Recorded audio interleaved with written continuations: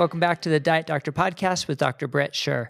Today I'm joined by Nina Teicholz. Now, Nina is the author of The Big Fat Surprise, which is the book that really turned sort of nutrition science and the science behind our nutritional guidelines upside down and opened up the book on it, so to speak, so people could understand the process behind it and how maybe the recommendations don't reflect the latest science and maybe they're not as clear as they're being presented. And that changed the life of millions of people. She's also the executive director at the Nutrition Coalition, and she's an adjunct professor at New York University. And talking to her is a true experience because you learn so much more about guidelines, about committees, about how decisions are made, about how evidence is either accepted or ignored, and more importantly, how that impacts our lives. I mean, on the one hand, you can say, why does that matter? Because I can still make my choices. But no, these guidelines affect so many people on so many different levels. And it's important to hear her message about why that is, and important to hear her message about how we can influence this and how we can make sure that these decisions are being based on evidence. And when there isn't evidence there, we need to know that. And it's not always success. We're not always winning the battle to make guidelines more evidence-based. But as you'll hear, there is a progression towards that.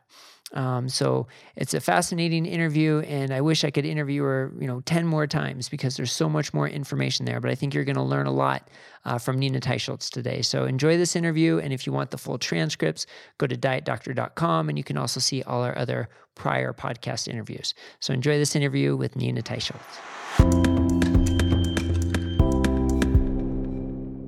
Nina Teicholz, thank you so much for joining me on the Diet Doctor Podcast. It's great to be here. Thanks. Yeah, well, you have made quite a name for yourself over the years, starting with The Big Fat Surprise, your book that really turned the politics and the influence behind nutritional guidelines upside down. And this has created a windfall of sort of a new way of people to look at the guidelines and to say, maybe they're not as clear-cut and as evidence-based as we thought. Now, talking about the guidelines in a way seems a little counterintuitive for a low-carb community because the reason why people are going low-carb and doing well and feeling better low-carb is because they're going outside the guidelines and they realize they can do better than the guidelines. But yet the guidelines are still very important. So tell us a little bit about why guidelines are so important and your journey in understanding the faults in the process behind them. Well, it's such a good question because most of us, even when we were following the guidelines, we don't even realize they're important. We don't go to a .gov website to find out what to eat. And I didn't think they were so influential either until after my book. I just got completely fascinated with them because the guidelines are issued every 5 years by the U.S. government, jointly by USDA and HHS.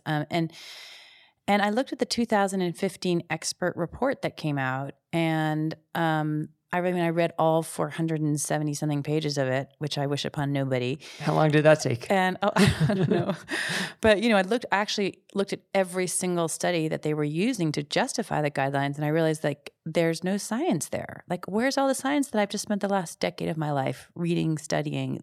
None of those studies were in there. Yeah. And then I went back and looked at previous guidelines and their expert reports, and I was like, nobody's ever looked at any of these studies. What's the deal with our guidelines? So there is this appalling lack of science rigorous science in the guidelines, and that is something that I think, it's worrisome. I mean, why does a low carb person care at all about that? So we have this terrible government policy, but I'm low carb. I fixed my health. I have good foods. My family's healthy, and we're all sort of my little world is healthy. But here's what I found out about the guidelines. They control a tremendous amount. They have this kind of straitjacket on so much of our economy and our professional medical and nutritional advice. So one way they control is that people should care about is that, the meal your child gets at school, that's controlled by the guidelines, only 1% milk, right? And it's 50 to 55% carbohydrates, and half of those carbohydrates still have to be refined. So your kid is getting maybe donuts. And that's okay with the guidelines because they have to include refined grains because those are the only ones that are enriched and fortified. And one of the things about the guidelines that is shocking is that they're nutritionally insufficient, meaning they don't meet adequacy goals. Okay, so school lunches, but maybe your kid goes to private school. That doesn't matter. What about if you go to the hospital? That food is controlled by the guidelines. You can find many pictures of people, showing their so-called diabetic meal in a hospital, and it's like 75% carbohydrates. Are you kidding me? As a cardiologist, I've seen that a million times, it feels like. Yeah, and so you go to the hospital and you get sicker, and if you don't have somebody to bring you food, well, you're sort of stuck, right? And the guidelines dictate what the hospitals can serve. Well, it comes down to the guidelines are downloaded by every medical association. So, and then the medical association establishes what's in hospitals, or they set out recommendations, and it's very hard to then go up against that. But I mean, one thing, the guidelines are really downloaded by dietitian society, nutritionist society, nurses, doctors. And so they're just teaching the guidelines. Mm-hmm. So, and they're the ones in controls of the diet at summer camp, the diet that you send your kid to. All the cafeteria food, is pretty much controlled by the guidelines in big institutions. What about the military that's supposed to protect us? There's a study out that people actually gain weight while they're in the military. While they're being so physically active in the military. Well, they're like doing amazing. You can't blame that on lack of exercise, right? So, and their whole system for trying to get people healthy, all based on the guidelines. Again, they have a stoplight system, red, green, and blue, and big red stoplight in front of meat. This is going to bring you down. Big green in front of pasta. This is energy food, fuels you for being a warrior. Well, our military is really fighting a serious obesity problem. We, and those are the people that we need. Or maybe you have members of your, family in the military. Or if you care about, women and infant children, poor people. I mean, they get those WIC baskets. There's no meat in them at all. They've gotten rid of no meat, no chicken, no fish, no kind of animal protein is in there. Nothing. None at all. Beans and peanut butter is what they're supposed to live on, and I'm sorry, a carton of eggs. And some milk and cheese, but there's no meat in the WIC basket. So, I could go on. It's like it's very hard, even if you're committed to your diet and you feel like I've got it. And anybody you talk to, any doctor you go to your doctor, and your doctor is trying to get you off that diet, or you go to, or you go to your school and try to get a better lunch program there, and they tell you you're crazy. So and it all goes upstream to the USDA guidelines, and everybody has downloaded the guidelines to their professional associations, and those professional people work in all of our institutions, and then they deliver the guidelines, and they make it very hard for anybody to generate change. So, people who, even medical doctors who want to say, teach low carb diet, and they're part of a large medical practice, they're forbidden from doing that. They literally can't do it. Because the medical practice fears liability because they're not teaching the gold standard dietary guidelines. Right. Liability and decreased funding, that people would pull their funding, groups would pull their funding, if your diabetes education program is sponsored by the ADA, you could lose funding potentially by going low carb. So it is amazing to hear you describe how far reaching these guidelines are. But here's the thing. Anybody could say, look, I went low carb. I felt fantastic. The guidelines don't work for me. Right? But then how can we say the guidelines are actually truly faulty? And that's where it took not a scientist, not a doctor, it took you, a journalist, to come in and say the science is wrong. So tell us that, because you've been sort of criticized for not being a scientist. Why should we believe you because you're not a scientist? But yet I think it gives you more strength as not being a scientist to come in and say, look at this. So tell us about how you see your role in pointing out the faulty evidence being used and the evidence being ignored from your background as a journalist. Yeah, I mean, this is field not just journalists, but people really outside of the area of nutrition science have been able to make progress. Because inside the world of nutrition, there's a very strong orthodoxy about what is a correct diet, and you really cannot challenge that. One of the things that my book documents is all the scientists who did try to challenge their own field's orthodoxy, and their careers their careers just disappear. Their research grants go away. They don't get invited to conferences anymore. They're just sort of ostracized. So, and then the young people coming up see that, and they're very careful to stay closely within the orthodoxy and not challenge it. So you see that the movement that has been made in this field really comes from outsiders. It's had to. Yeah. We are the only people who can analyze and who have freedom to really look at the science. So, and you would say, well, why a science journalist rather than, why not a PhD or why not a doctor? And, journalists are, they're people, like, what we do is we research. Right. I mean, a doctor is seeing patients all day. And, I had to spend like 10 years of my life actually like just sitting in a whole cave and just researching and reading papers. Also, as a journalist, I have the ability to call up people and interview them. That's something that's quite unique. Right. And I can hear about their studies, and I can hear the inside story of their study, and I can hear about what the real, what the thing I'm not even going to publish in my book, but I need to know is background. So you have a unique ability as a journalist, I think, to approach with objectivity, and you have the time and the tools to really do the research. And when I started was a vegetarian. I mean, I came with zero biases. I didn't even think I was going to write the book that I ended up writing. I thought I was going to write a book on trans fats. So, I think it and as a journalist, you're really trained to try to see all sides of, all points of view. I mean, scientists are trained to do that too, I should say, but you don't always get it in any field. But the question about the guidelines, why did I take this deep dive into the guidelines and find out about the evidence base? It was simply that they're so powerful. They control so much of our food supply.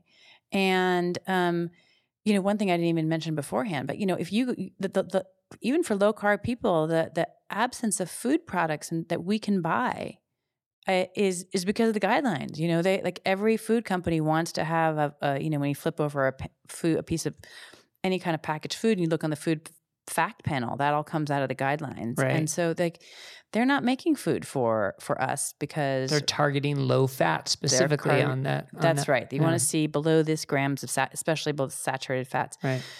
But I just felt like it was an imperative that if we have this really powerful policy, what is the science behind it, right? Yeah. Well, that's just kind of what I do. I like to dig into the science, and and one of the things that's kind of fun about being, although scary and also disillusioning, I would say, about being a journalist in this field is just that so much of nutrition science is so incredibly bad.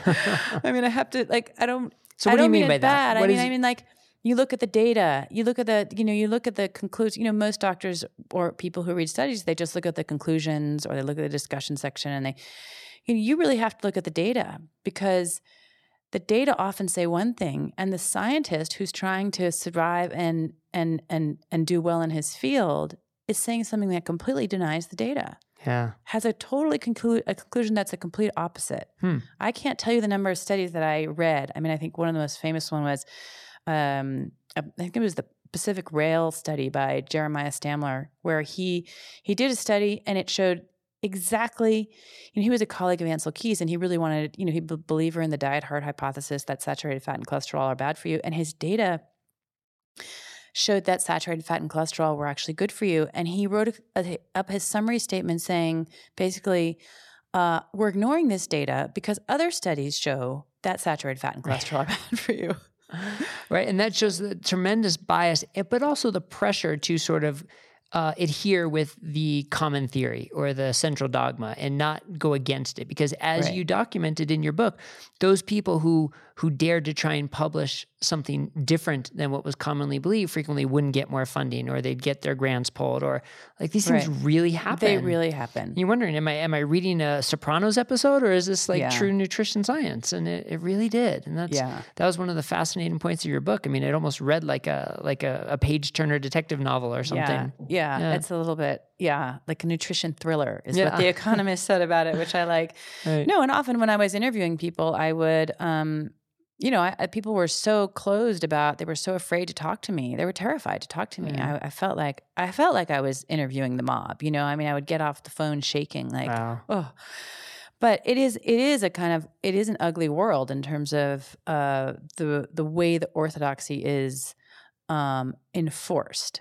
And I think coming back to the guidelines, what I found was that they had really what they had done is they had ignored, since 1980 when the guidelines were launched, they had consistently ignored all of the rigorous clinical trials funded by the National Institutes of Health, tens of thousands of people, multi-center trials.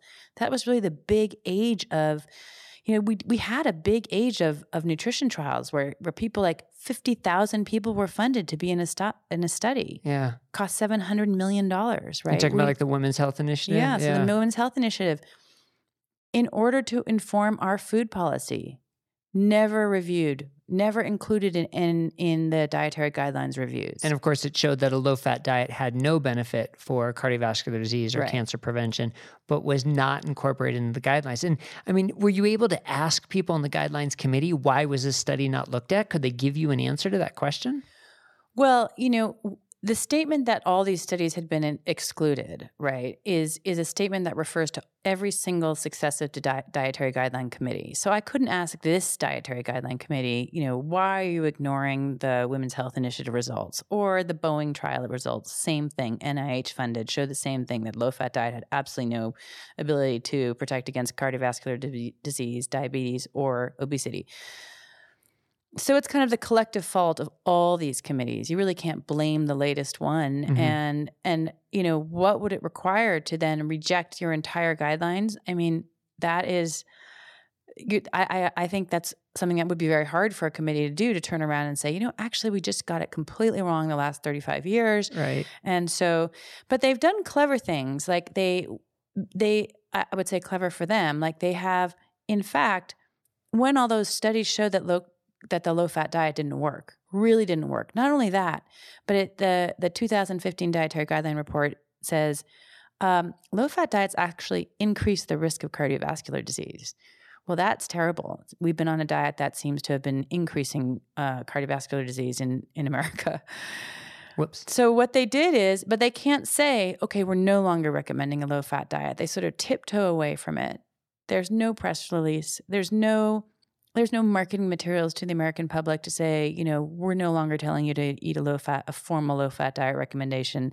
And the reality is, if you go and look at their formularies for what they're recommending, and when I mean the formulary is what's the breakdown of protein and fat and carbohydrates that they send off to the schools and say, you have to follow this. They're still low fat. Right. They're still low fat. So they're de facto still low fat recommendations. So how does that happen? If you get rid of the low fat recommendation in the guidelines, why hasn't that trickled down yet to the downstream effects of the military, of the school, of the hospital?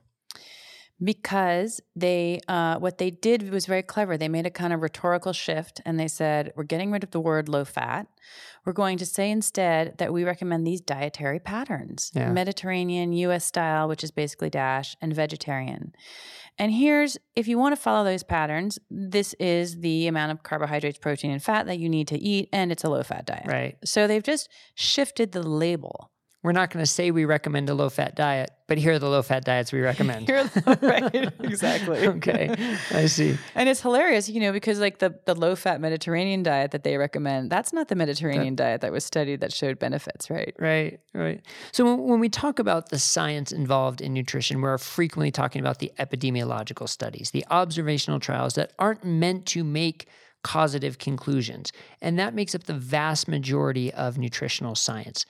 And to, I guess, the defense of science, PhD students need to crank out a paper for their thesis. Scientists and PhDs need to publish to maintain their grants and their position in the university. So what's the easiest way to publish studies is to data mine and to do retrospective observational trials. So that's why we have the majority of our data is that. But is that good enough to inform public policy and to make a recommendation for what the world should be eating? Well, there's obviously debate on this issue, and I would say no, because if you look at the studies of especially nutritional Nutritional epidemiology is especially weak because it's based on data where they ask people, from food frequency questionnaires, how many cups of milk did you have in the last 6 months? Or how often do you have milk every week over the last 6 months? And then how many cups of ribs have you had? And, those are very inaccurate tools for gathering information about diet, number one. And, people lie. People lie because I'm not going to tell you I had 6 candy bars, right? And so they take that very weak data and then they try and they do multiple comparisons with tons of outcomes, and it's called there's all sort of concern about mining like p hacking is what it's called, but it's statistically it's not very valid what they do. And then there are all these confounders. Are you healthy in other ways that affect your eating and things we can't even measure? And so, and nutritional epidemiology tends to yield results that are always super weak. They're not, the great success of epidemiology is in the finding that heavy smokers, pack-a-day smokers and more had 10 to 35 times higher risk of lung cancer than never smokers. Right. Okay, 10 to 35 times. And so the odds ratio, as it's usually reported, was... So that's 10 to 35, right? Yeah. That's what it's the relative risk or odds ratio. In nutritional epidemiology, you rarely see results that are greater than 1.2. Right. 1.2. So magnitude low. Yeah. And, once you factor in something like, potential confounding, it just seems like it's very hard to take those results seriously. So they say they control for smoking, they control for obesity, they control for blood pressure. They try to statistically control for these other factors, but isn't that good enough? Well, they don't, there's many things that they may not have measured that may affect your health. Maybe your exposure to plastics, maybe what you ate when you were a child. Maybe they don't people who tend to follow the guide or tend to follow their doctor's advice do a lot of things, like they tend to take their pills more, or maybe they go to more cultural events and spend time with their family. All of these things are like sort of, or maybe they sleep better. I don't even think they ask about sleep. Yeah, you can't measure all that. So, and then how do they adjust for it? Do you know that our major epidemiological databases upon which most of our dietary guidelines are based are the ones out of Harvard, the Nurses Health Study? So I have an email from the head of that study saying, we don't really accurately measure sugar. So they can't sugar. So they can't adjust for sugar. Wow. That's unbelievable. Well, as if sugar matters. It doesn't matter. We don't need to worry about it. They didn't used to think it matters, so they didn't ask people. Yeah. So there's just, and I think that now we really have to talk about the bias of the researchers, which is another kind of bias that enters in. Harvard being really the major publisher of these studies, and the head of that department is Walter Willett, and he has become a vegan. He says he eats meat 1 or 2 times a year, and he talks at vegan conferences, and he really believes in veganism for whatever reasons, I don't know, but that clearly affects their work. You barely ever find a paper coming out of Harvard now that is not plant food better than animal food. Animal food dangerous, plant oils or, vegetable oils better than animal fats. That is, it's almost impossible to see the constant stream of pro-plant publications and not think about the bias of the people who are behind them. And what about industry influence? The cereal makers and the processed oil makers and all the snack foods, the low-fat snack foods. Do they have a foothold in the guidelines as well? Or no, it's such a pure and perfect process. I just don't know why you could impugn that. Well, but I think it's important to realize, are they directly funding it, or is it more of an indirect action? There's so many steps at which the food industry, and I need to add also the pharmaceutical industry. One of you ought to be asking your local nutrition scientist, why are you taking pharmaceutical money? Aren't you supposed to be working on nutrition solutions? That makes no sense at all. They almost all take pharmaceutical money. Yeah.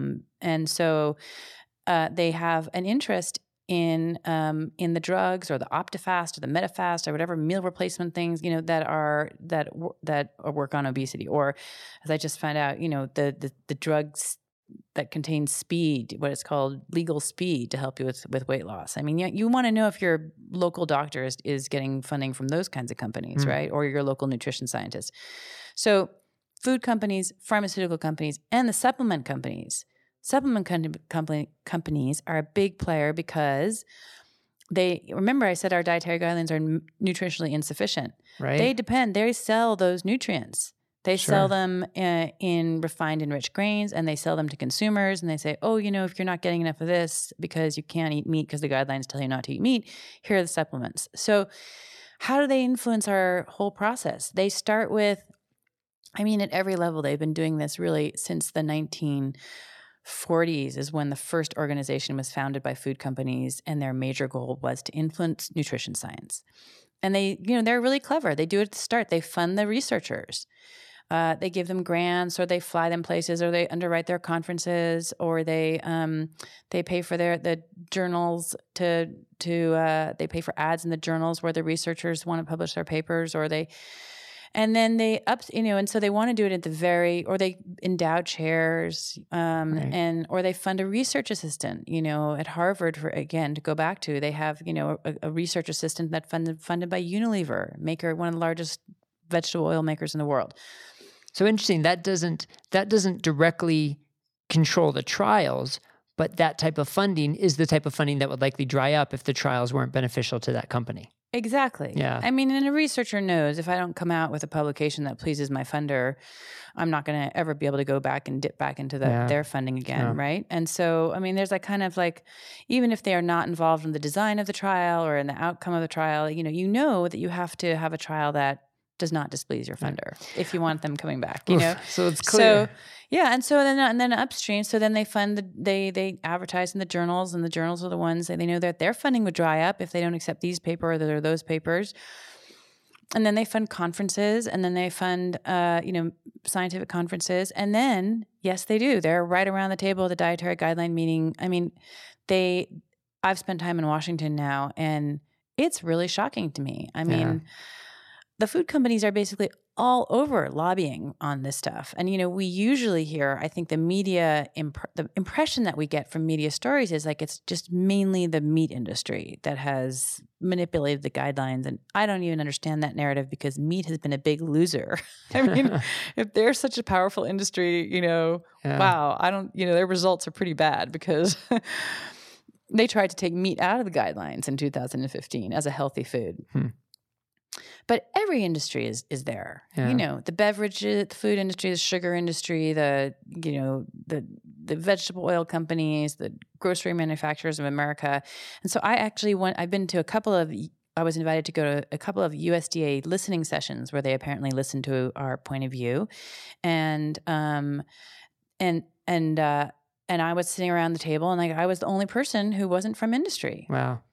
So, there are other interest groups, but I think that, they really have a place at the table. Yeah. And they really shouldn't. That's one of the dramatic things. So I guess it's one thing to sit back and point out the problems with the guidelines and the problems with the process. And then it's another thing to do something about it. And that's where you've really sort of shined as the executive director of the Nutrition Coalition, to really sort of put your hat in the ring and say, we're going to do something to change it. And interestingly, it's where a lot of criticism against you has come as well, to say you're just kind of pro-meat and you're trying to push your agenda into the guidelines, when really your message seems to be, we're trying to push science into the guidelines, and you're trying to make a difference. So tell us how your work at the Nutrition Coalition is trying to improve the science of the guidelines. Right. So, after I saw the guidelines and I realized how little evidence was, how they weren't relying on any kind of rigorous evidence, I thought this just has to change, right? And so I founded the Nutrition Coalition, and the first thing that we did was we got Congress to mandate the first ever outside peer review of the dietary guidelines by the National Academies of Science, Engineering, and Medicine, and they appropriated $1 million to do it. And they said nobody who served on a dietary guideline committee can be on the panel that reviews it, which was, and they came out with a decent report. That report said, it was sort of an echo of my the work that I had done, saying, look, the guidelines, they lack scientific rigor. They don't use proper systematic reviews of the science. And in order to be credible, they need to be redesigned. Well, that's a pretty powerful thing to say, right? And so that was a good report to have. Our group, our only agenda is to have evidence-based guidelines. And we just want the science properly reviewed. There's sort of a pyramid of science, like up at the top is randomized controlled clinical trials. That's the gold standard because that can show cause and effect. And kind of down here below is epidemiology, which only shows associations and tends to be more wrong than right when tested in more rigorous clinical trials, right? That's the pyramid. In the way the dietary guidelines do it, they do it upside down, right?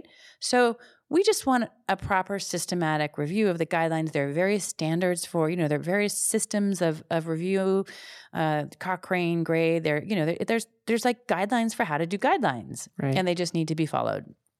And all we want is evidence-based guidelines. So wherever that evidence goes, we will follow. But we have also said, we think here's where the guidelines do not reflect the current evidence. One of those is we think that there should be just regular meat and regular dairy, not low-fat meat and low-fat dairy, because we do not believe the science supports the saturated fat recommendations. Right. We do not believe the science supports the recommendation on salt, that you should eat lower is better on salt. There's a lot of science out there to show that it's much more likely to be a J-shaped curve where salt consumption is a moderate salt consumption, a moderate amount is ideal in terms of cardiovascular risk, right? Or we could at least say, if there's scientific controversy, let's just back off that recommendation and say we really need to get to the bottom of this, and that's a fantastic point, that the level of confidence behind the recommendation has to match the level of security with the science. Exactly. And that's a complete disconnect right now. So right. And so, our main argument is let's just reverse out of the wrong recommendations that we have. Can we not that would help level the playing field for the new science to come in. Mm-hmm. At least let's just not have, according to the principle, at least do no harm. Let us not be recommending high carbohydrate diets for all Americans. Right. I mean, this is the other thing. The dietary guidelines are supposed to be for all Americans. But, we live in a world now where, according to the latest study, 17% of us are metabolically healthy. So that means 83% of us are not, and we're not covered by the guidelines. Yeah. So anyway, the work of our group is really just about trying to promote proper scientific review of the guidelines so they are based on rigorous science, right? So a lot of that probably has to do with who the committee is, and because it's up to the committee to decide what is rigorous science, where really, like you said, there are guidelines on how to do this, but it appears the committees up to this point haven't been doing that way. So, I mean, is it just because there are too many people who believe that epidemiological science is good science, or is it because they're protecting their own interests? Or, I mean, I know that's sort of a hard question to answer with specificity, but it boggles my mind why people on the committee don't realize that the epidemiological evidence is so weak and they need to be looking for better quality of evidence. It seems really just commonplace that they should understand that. Right. It should just be us really making the guidelines. It's a complex answer and there is no one answer, right? So one thing is that epidemiology, precisely because, as you said, it's it's a paper a week. You can just get your mimeograph machine out there pretty much. There's so much epidemiology out there that has become the dominant science in the nutrition world. So the Dietary Guideline Committee, like the last one, was more than half epidemiologists. There's only supposed to be one epidemiologist on the Dietary Guideline Committee. I mean, if you look at there, they want to have a variety of different kinds of expertise in the guideline. Now we have more than half, and there is there's groupthink that has gone on it goes on in any field, but in nutrition, the groupthink is towards the plant-based diet. So we did an analysis of the 2015 Dietary Guideline Committee. It turns out 11 out of 14 of them had professed to believe in a vegetarian or plant-based diet, or themselves were vegetarian. Wow, not exactly balanced. Not exactly balanced. Yeah. And they are not going, so these are not people to challenge the status quo. Yeah. And I think that, and the government doesn't want to challenge the status quo because you have a system where the bureaucrats in charge of the guidelines, the person at the very top of that little group, she's been doing this for 25 years. She's not going to turn around. They're not going to all turn around and say, we've been wrong. And they really run this whole process. And then the political people who've been, the ones there now are all put in there by Trump. They have to decide, is the guidelines going to be their top political priority? Are they going to take on the entire pharmaceutical and medical and food establishment to do that? And I mean, so the answer is, on this go around, because the 2020 committee has just been announced, the answer to that question is no. Yeah, so let's talk about the 2020 committee. They're not going to take that on. I mean, you did a tremendous amount of work, and you being you and the Nutrition Coalition, so active on social media and in the media in general to say, write to these people to let them know we need better in 2020, that we need to include other people on the guidelines committee, and a great grassroots efforts to try and make a change. But it seems like they weren't open to listening to it, were they? Well, so let me talk about the good side. Okay, there's some good things that we did. We like to be positive. Yeah. Well, and I want to, it's important. I mean, it's important to understand that we're the first group anywhere in the world trying to change the guidelines. We were the first group to come to DC to do anything.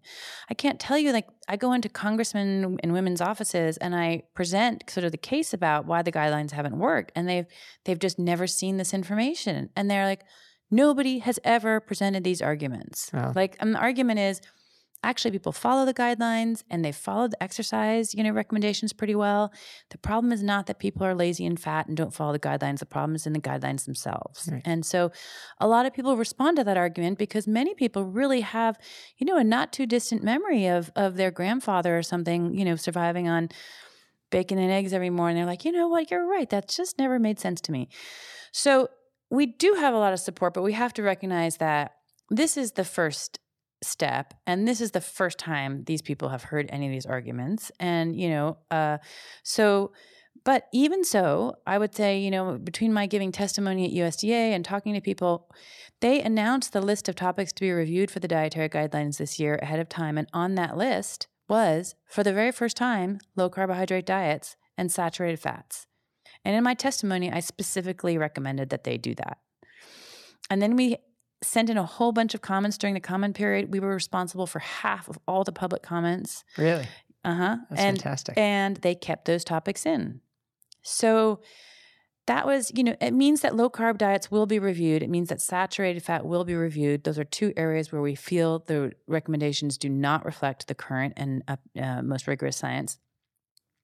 So that, I think, is a success. But then we put forward and we worked really hard to promote the candidacies to get on the committee of especially two really, really top-rate evidence-based policy people. I mean, actually the two top people in the world, like John Ioannidis from Stanford University, who is just, he's just the rock star of this. And in Canada, sort of his counterpart in Canada is named Gordon Guyatt. He founded the term evidence-based medicine. And is sort of a descendant of David Sackett. Some people may know that name. But they're amazing people. We help prepare their nomination packages. I can't tell you what it is like to take down a 600-page resume and try to reduce it to 15 pages, which is what you have to submit for the nomination. And they have no conflicts of interest. So they're the most incredibly qualified people to be on that committee. Right. And they would act, I think, as you're saying, why doesn't the committee make the right decisions? I think these people could act a little bit like referees in the room. They could say, look, great point, but that's an epidemiological study. What does the randomized controlled clinical trial say? So we failed we got thousands of people to write Sunny Perdue but we did not get either of those people on the committee. And I was told by somebody at USDA, well, we just didn't want that level of disruption. Wow. Which means we don't want to disrupt the status quo. We don't want to change. Right? Yeah. So that's not good news. But there is a little good news, which is that they did put on it's a 20-person committee now. If anybody wants to, we just put up a blog post if anybody wants to read it on nutritioncoalition.us. And it talks about some of the committee members. I would say that the good news is that there's a woman who has, Lydia Bazzano, who has done research in low carbohydrate diets, is aware of the field and the literature. Is she a Jeff Volek or a Sarah Hallberg? No, but she's certainly somebody who's been in the field. And there's a woman named Heather Leidy from, I can't remember where, but she's she's somebody whose research focus is on how increased protein might be able to help fight obesity. So somebody, who's sympathetic to animal proteins. So again, on the yin yang of all of this, on the other hand, there's a lot of old guard people on the committee, people really committed to calories in, calories out, and energy balance, people who have been promoting the guidelines, two people who've been on the dietary guidelines committee before, one of them twice. So, that's what I would consider and they're a senior. Yeah. They're not young. So, but I think there's still an opportunity during this period to try to educate people and try to get good information to them. And, we'll keep doing that. And if that doesn't work, we'll have our million metabolically wounded march on Washington. With no shortage of people to fill the seats, for sure. But I think you're right. You do need to be congratulated for the positives. I mean, for getting saturated fat and low carb as topics of interest to be reviewed, that definitely needs to be encouraged. And I'm glad maybe the lack of outright success of getting people on the committee doesn't seem to be deterring you. So that's great. Now, in this whole process, though, kind of what do you see as your role in social media in the war between veganism and meat? I mean, I've been in a number of conversations with vegans over social media and come to the conclusion that they're not really open to having a scientific argument. It's not about it's you'll come back, you'll spend time showing them studies. I mean, I can think of one doctor in particular who's just at least 50 people have pointed out all the science to him, and he just snaps right back to his epidemiological studies, and he just doesn't want to learn. So now I just largely mute those people because I feel like it's a distraction. Yeah. And I also know that, I have nothing against vegans. I just think that they should stop. They should just follow their diet and that's fine. And then let people who are healthy on different kinds of diets follow their diets.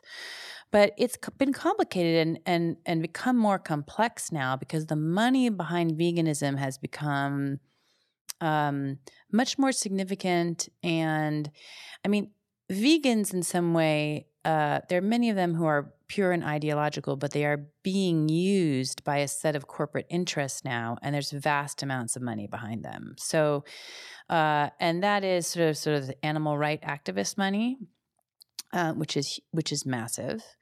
The people who just believe we should not kill animals at all. Pharmaceutical money. Anybody who's threatened by low carb is going to get behind veganism because veganism is sort of the antithesis of the low carb movement, right? So big pharma, they do not profit if people get healthy from nutrition.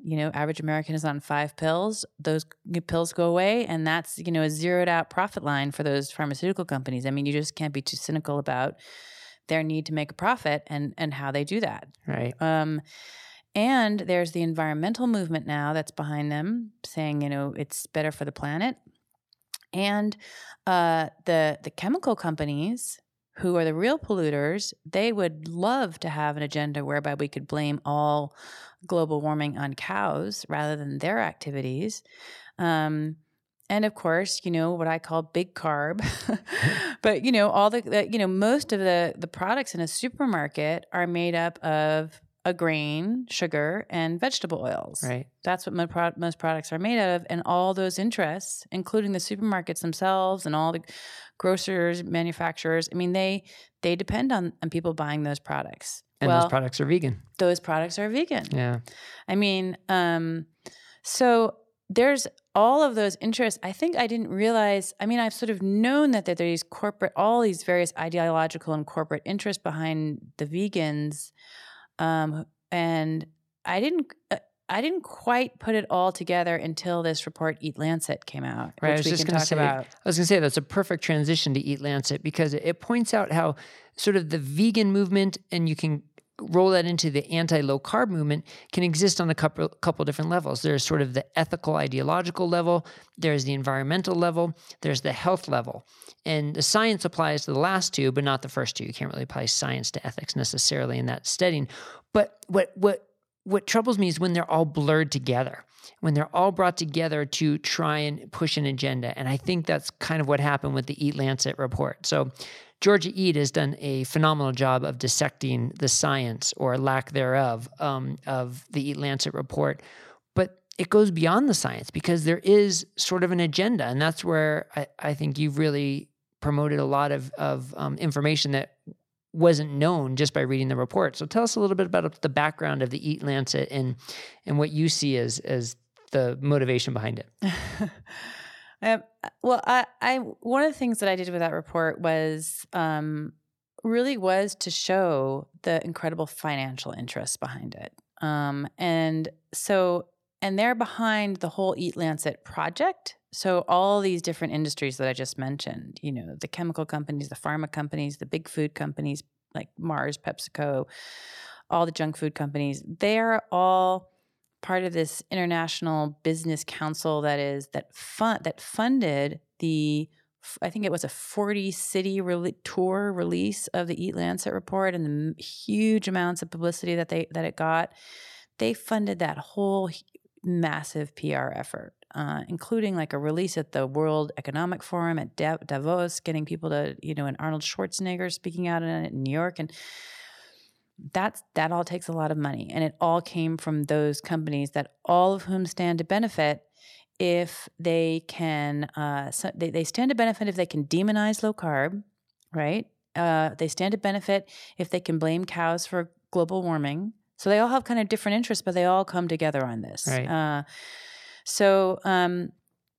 And then I also looked at the financial conflicts of interest behind Walter Willett, who is the chief author and really maybe even the architect of this report, but he was certainly the leading scientific author on it. And he's the one head of the Harvard School of Public Health for over 25 years, just retired, but has become a vegan himself, ideologically motivated, I think. But I decided to look also at his financial conflicts of interest and, came up with a 7-page document about, the hundreds and hundreds of thousands of dollars that he gets from all the nut industry over the year that Harvard gets. Interesting. And so and Eat Lancet happens to include a recommendation for like a 500% increase in the consumption of nuts. And they're very closely connected to Unilever. As I said, they have a permanent ongoing scholarship and Walter Willett publishes with Unilever employees. So they have this very big connection to this vegetable oil giant, Unilever. I think up until just recently, the biggest manufacturer of vegetable oils in the world. So, there's just a massive amount of corporate interest into shifting Americans onto this plant-based diet from a multitude of different interests. But they try and package it as it's going to help the environment and help your health. And it's genius. Yeah. I mean, I think what they've done is absolute genius because, if you're not going to become a vegan for health reasons, because actually that's been debunked and it's a nutritionally insufficient diet, who could deny that? You should do it for the planet. We should. And that argument is very strong for people, for young people today. That's a very powerful argument. So this kind of, I didn't even mention that the Barilla Pasta Foundation, who has, Barilla is the biggest pasta maker in the world, a huge food company in Europe. They're one of the members of behind Eat, and the Eat Lancet report.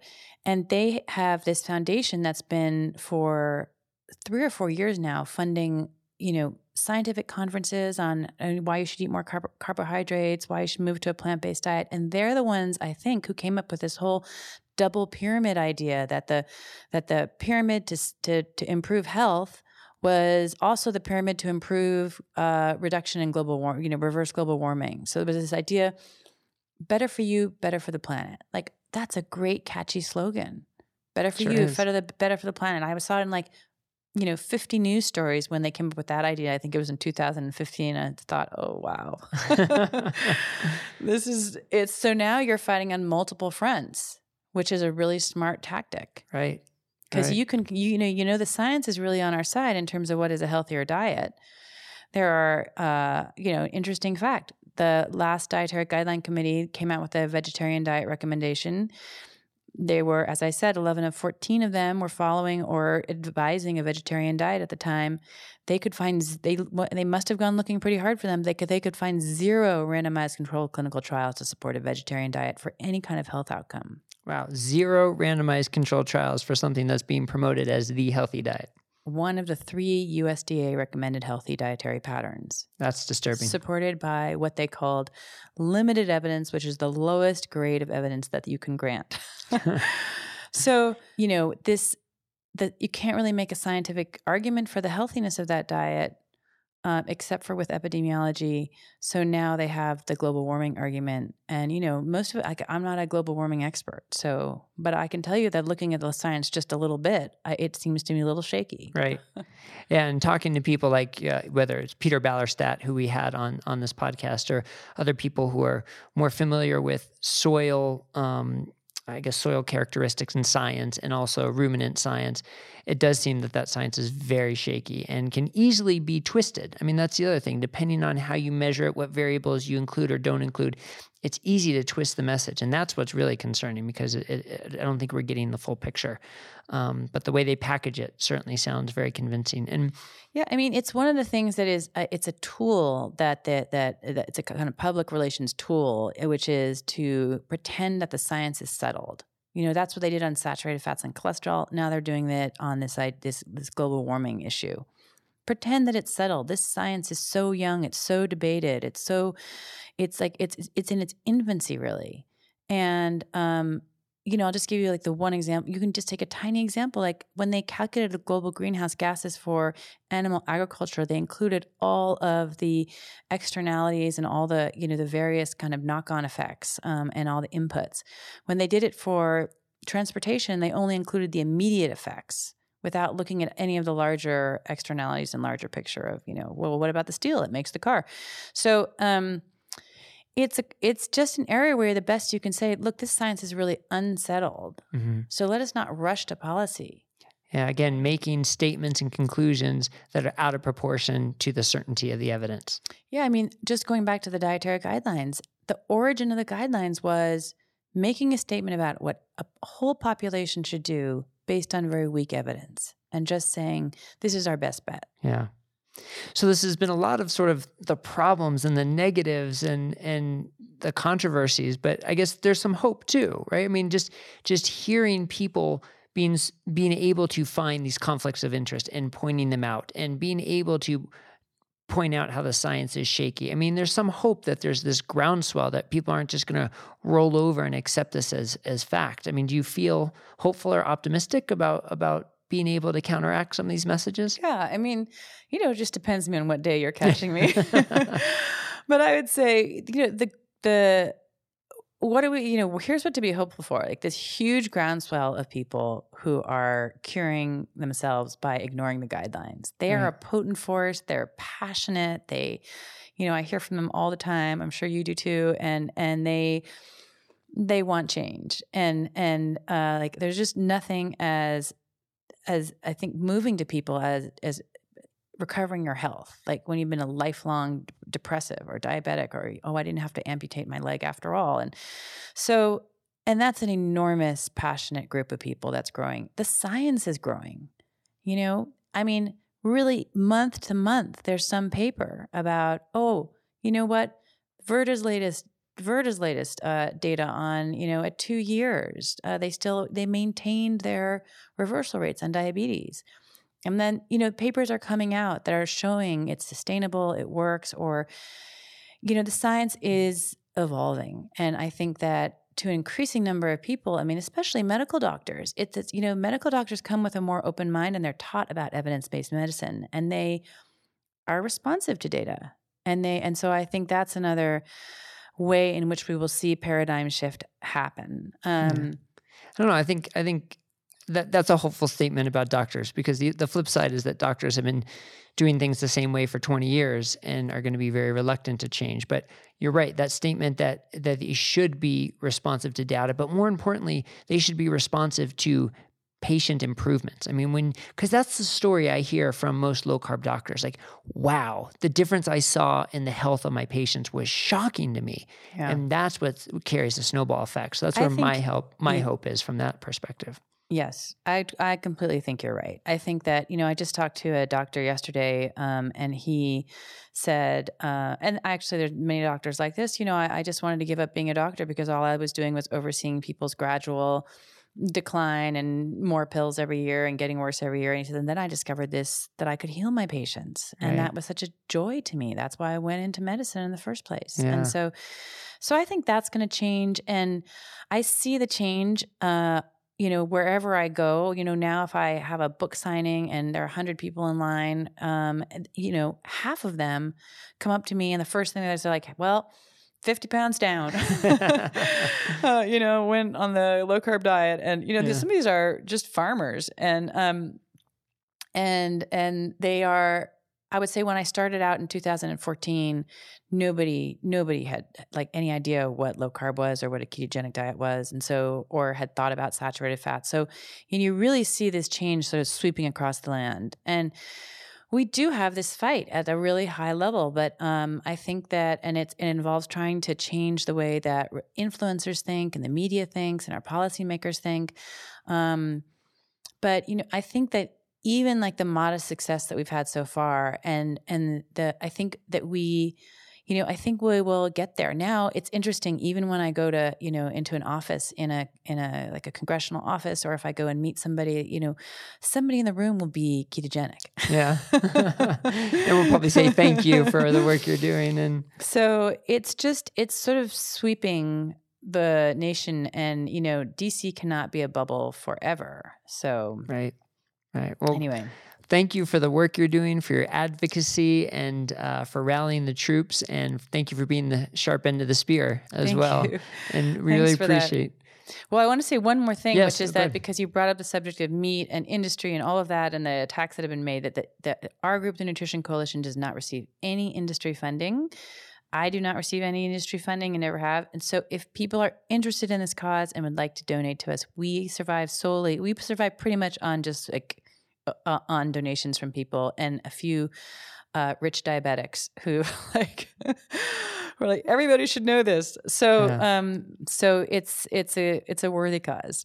And that was nutritioncoalition.us. Yes. Very good. All right. Well, thank you so much for taking the time. I really appreciate you joining us today on the Diet Doctor Podcast. Thank you. It's great talking to you.